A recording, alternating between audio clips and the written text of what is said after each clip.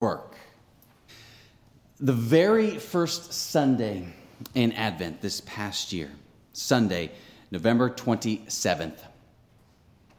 A number of you were here. The prelude played. I came up. I welcomed us all.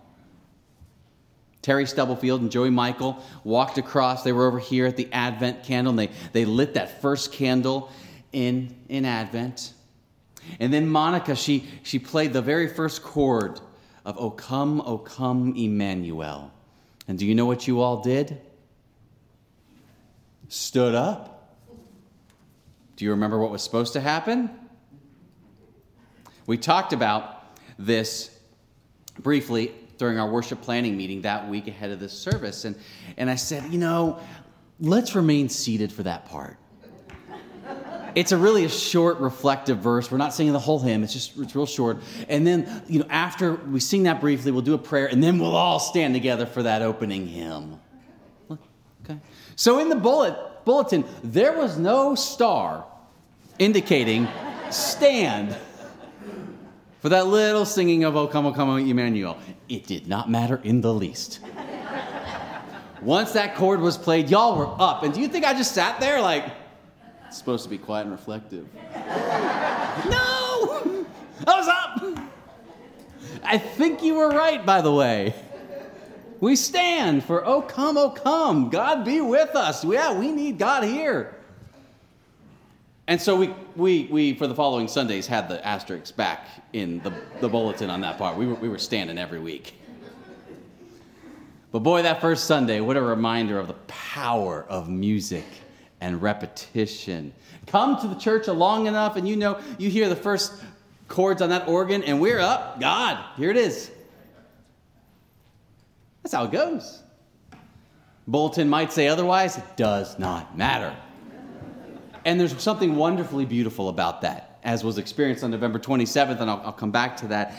Of course, there are ways this very same thing can get harnessed in a different direction. And that's what we were hearing about in Daniel chapter 3 that Babs read a few minutes ago. Quick context, Daniel chapter 1, this King Nebuchadnezzar has plundered of Babylon, has plundered Israel, taking captive Israel's best and brightest people, and then begins actively working to assimilate all these people into Babylon and their ways and their gods. Here in chapter 3, King Nebuchadnezzar is doubling down on his effort to make sure everyone is in lockstep with him, his kingdom, his way. And so you heard he's made this enormous golden statue, by our measurements, 9 feet wide, 90 feet tall. We're not told much about the look of the statue, and that's probably the point. Anything can be made into a massive idol. Something that calls for our fundamental allegiance, devotion above God. In this statue, you heard it's built on the plains of Dura. Dura is a word in Hebrew that means generations, as if to suggest that the golden statue it's not only going to be anything, it happens in every generation. Every place and time knows golden statues of all kinds. And then you heard the command. Every time the people hear the sound of the horn, the pipe, the lyre, the trigon, the harp, the drum, and the entire musical ensemble, they are to fall down and worship.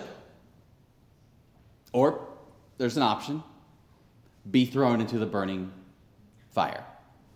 There's a furnace. You're going to feel the heat if you don't bow. 4 times in our passage, you heard Babs read it, that list of instruments is repeated. It gets humorous. It's trying to make the point about the liturgy of this kingdom. The same music starts playing, you recognize it by the first chord, and you all know what to do at that time. Oh, bow down.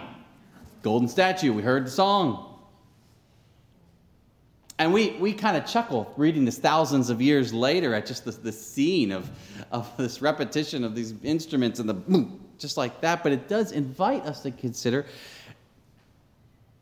does the music ever pick up in its own way in our time? Music that when it begins to play, our hearts almost unconsciously, reflexively, are drawn to worship, bow down, elevate something above Jesus and and our following of him. Music that maybe we are kind of aware of it, but yeah, we're going to follow because we also know about the heat you get if you don't. 2 or 3 thoughts on that. For some, not all, but for some, I think Mondays are a day that some instruments start playing. We may declare on Sunday, you know what, I'm stepping into this week centered. From a place of peace, grounded in God, re-anchored in what really matters. Yeah. But then the music starts to play in the form of emails, text, Slack channel, meetings, things that came up that weren't on the radar. Now everyone's got to cover down, things that are suddenly due a little earlier. And every week, the music's a little different, but it's kind of fundamentally the same. It plays really fast and reflexively invites us to bow before what Barbara Brown Taylor calls the idol of exhaustion. Where we both lament the exhaustion, but also really can't stop because it's kind of a badge of honor and it shows to ourselves and others the value we bring. In this case, we bow before that idol by moving at light speed to give it all that it keeps asking for. Wait, but we declared on Sunday we were entering the week differently. We wrote it in the bulletin. Music played. And honestly, if somehow we found the wherewithal not to jump into the busy fray and do our part, can you imagine the heat we might start to take from others who are in the fray? Dude, why aren't you pulling your part? Why are you? For some of us, the music picks up in the political arena, much as it does in our passage in Daniel chapter 3. We gather Sunday to Sunday and we remind ourselves, Jesus is Lord of all, above every allegiance, country, political affiliation. We remind ourselves to love one another, love and even bless our enemies. We remind ourselves to be careful with our words. Humble in our confession. Yeah, the log in our eye. That's right. Generous in our prayers. Advocates for those on the margins. Yeah, that's what we're about. Yeah. But then the music starts again. The latest unprecedented moment where, can you believe, red side leader did this and said this, blue side leader said this and did this. And I'm not saying it's unimportant matters, but it plays like this music, and we bow by throwing out all measure of humbleness, kindness, love, whatever, enjoying an unflinching lockstep with whatever our side is about at that moment. Wait, we all said we were going to love our enemies, confess our shortcomings. We put it in the bulletin. The music played. And honestly, if we found the wherewithal not to jump in and sort of proudly take our side with our people and disparage them and whatever, that's, oh my. I mean, can you imagine the heat we might take? Can you imagine if we were to call for some political self-critique about some of our side or our ways? Can you imagine the heat? As an aside, one way you know you are messing with an idol of some sort, even if you can't name it yet, is when you start thinking about following Jesus and what it might mean in a certain situation or arena, and you begin to recognize that there is heat when trying to do that. Probably an idol. Idols always have a fiery furnace right behind them because idols do their work by way of fear to keep everyone in line. One more thought on music that plays and gets people in line. For a number of years now, over the Martin Luther King Jr. weekend, I try to find time to read King's Letter from a Birmingham Jail, a piece of writing that is a marvel, philosophically, theologically, politically, and really just personal sheer courage. It's exemplar. Because he's writing from a jail and most definitely facing some rather intense heat.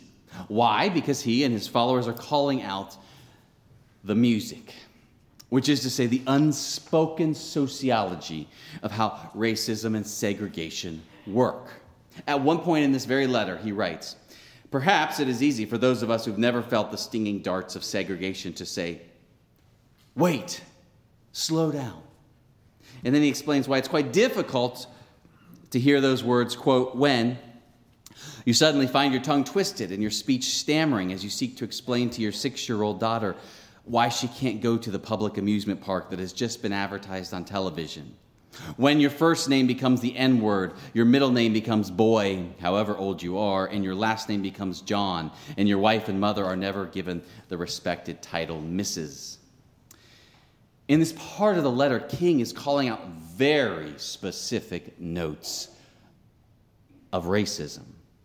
Notes like theme park rules. Notes like the exact word society uses to talk about one another with one another.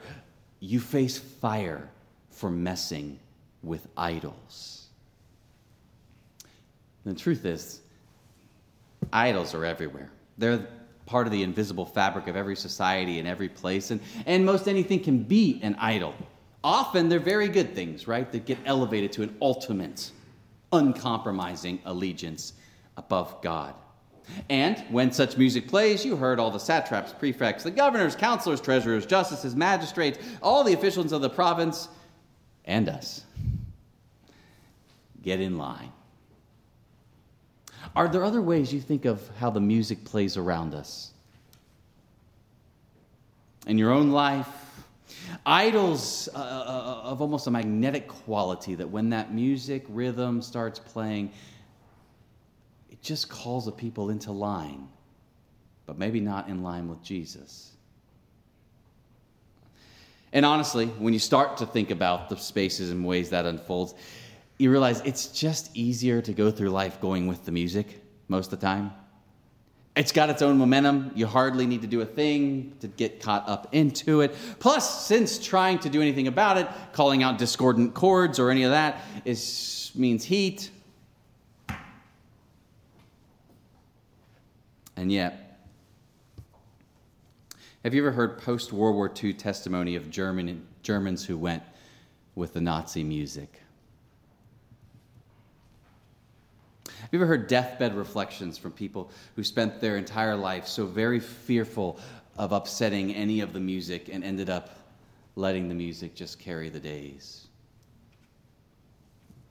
Have you ever talked with people who completely flamed out with every kind of health problem, trying to give the idol of exhaustion all that it wanted?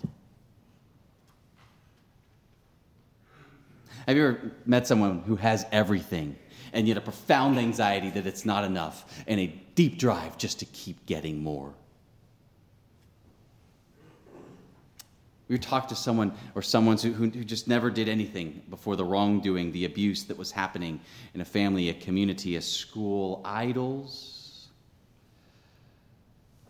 ultimately destroy us. We get a glimpse of another way before an impossibly large idol, by way of Shadrach, Meshach, and Abednego, when they're called before the king to give account for the fact that they're not bowing down. And did you hear their response? Kind of fascinating. We have no need to present a defense to you in this matter. Like, we're not even going to explain ourselves. We're not even doing the story. And then they explain where they get their courage. If our God, whom we serve, is able to deliver us from the furnace out of your hand, let him deliver us. But if not, be it known to you, O king, that we will not serve your God or worship that golden statue. Notice they didn't say, God is going to save us from this fire because God is faithful and goodness gracious, look how faithful we are being right now, and that's how God's going to do this. They say, God may save us. God may not deliver us from this particular fire. Either way, we're sticking with the God of life. We're not bowing. That's stunning. Not just stunning level of courage, but a stunning level of freedom. We're not in that story. Yeah. Either way, we're with this God. It's a sentiment echoed many years later by Jesus when he prays in the Garden of Gethsemane on the eve of his crucifixion. Do you remember what he prays? Oh, Father, if you are willing, remove this cup from me. I don't want to endure this fire. But not my will be done, but yours. Your will be done. In other words, whether you deliver me or not from the fire that is this cross, I'm with you, your way, unto the utter depths, which is the space of utter love. Right? The reason the cross is empty in all of our sanctuaries is because we proclaim every Sunday that when we gather, that to follow Jesus unto the way of the depths of love and forgiveness, wherever that takes us, even at great cost, is to follow the singular way that is not destroyed, that ultimately rises and gives life. Every other statue, every other idol, it ultimately breaks us, tears us, keeps asking for all of us until it gets all of us. There is a singular way unto wholeness, unto freedom. I am the way, the life, and the truth. A singular way, it is the way of love. For love has no fiery pit behind it, no measure of coercion whatsoever. It will not employ fear. Love never fails. Dare we follow the lead of love to whatever depths, amidst whatever music. Maybe that's why you all stood on November 27th. It was the body and the soul doing what we ache for all of our words and actions to do beyond these walls. Seek for Emmanuel, the God of love, to come and be first. Maybe it's why we keep coming back to worship, because we really do know the gravitational pull of all the other music that is baked with fear. And we recognize we need a space where we can arrive with our hearts out of tune and beholden to so many other rhythms and music. And amidst all that, we're given this freedom and this space, as we had last week, to offer up prayers like, tune my heart to sing thy grace. Never ceasing, call for songs of loudest praise. We ache to pray for a different tune, a different melody to carry us in life.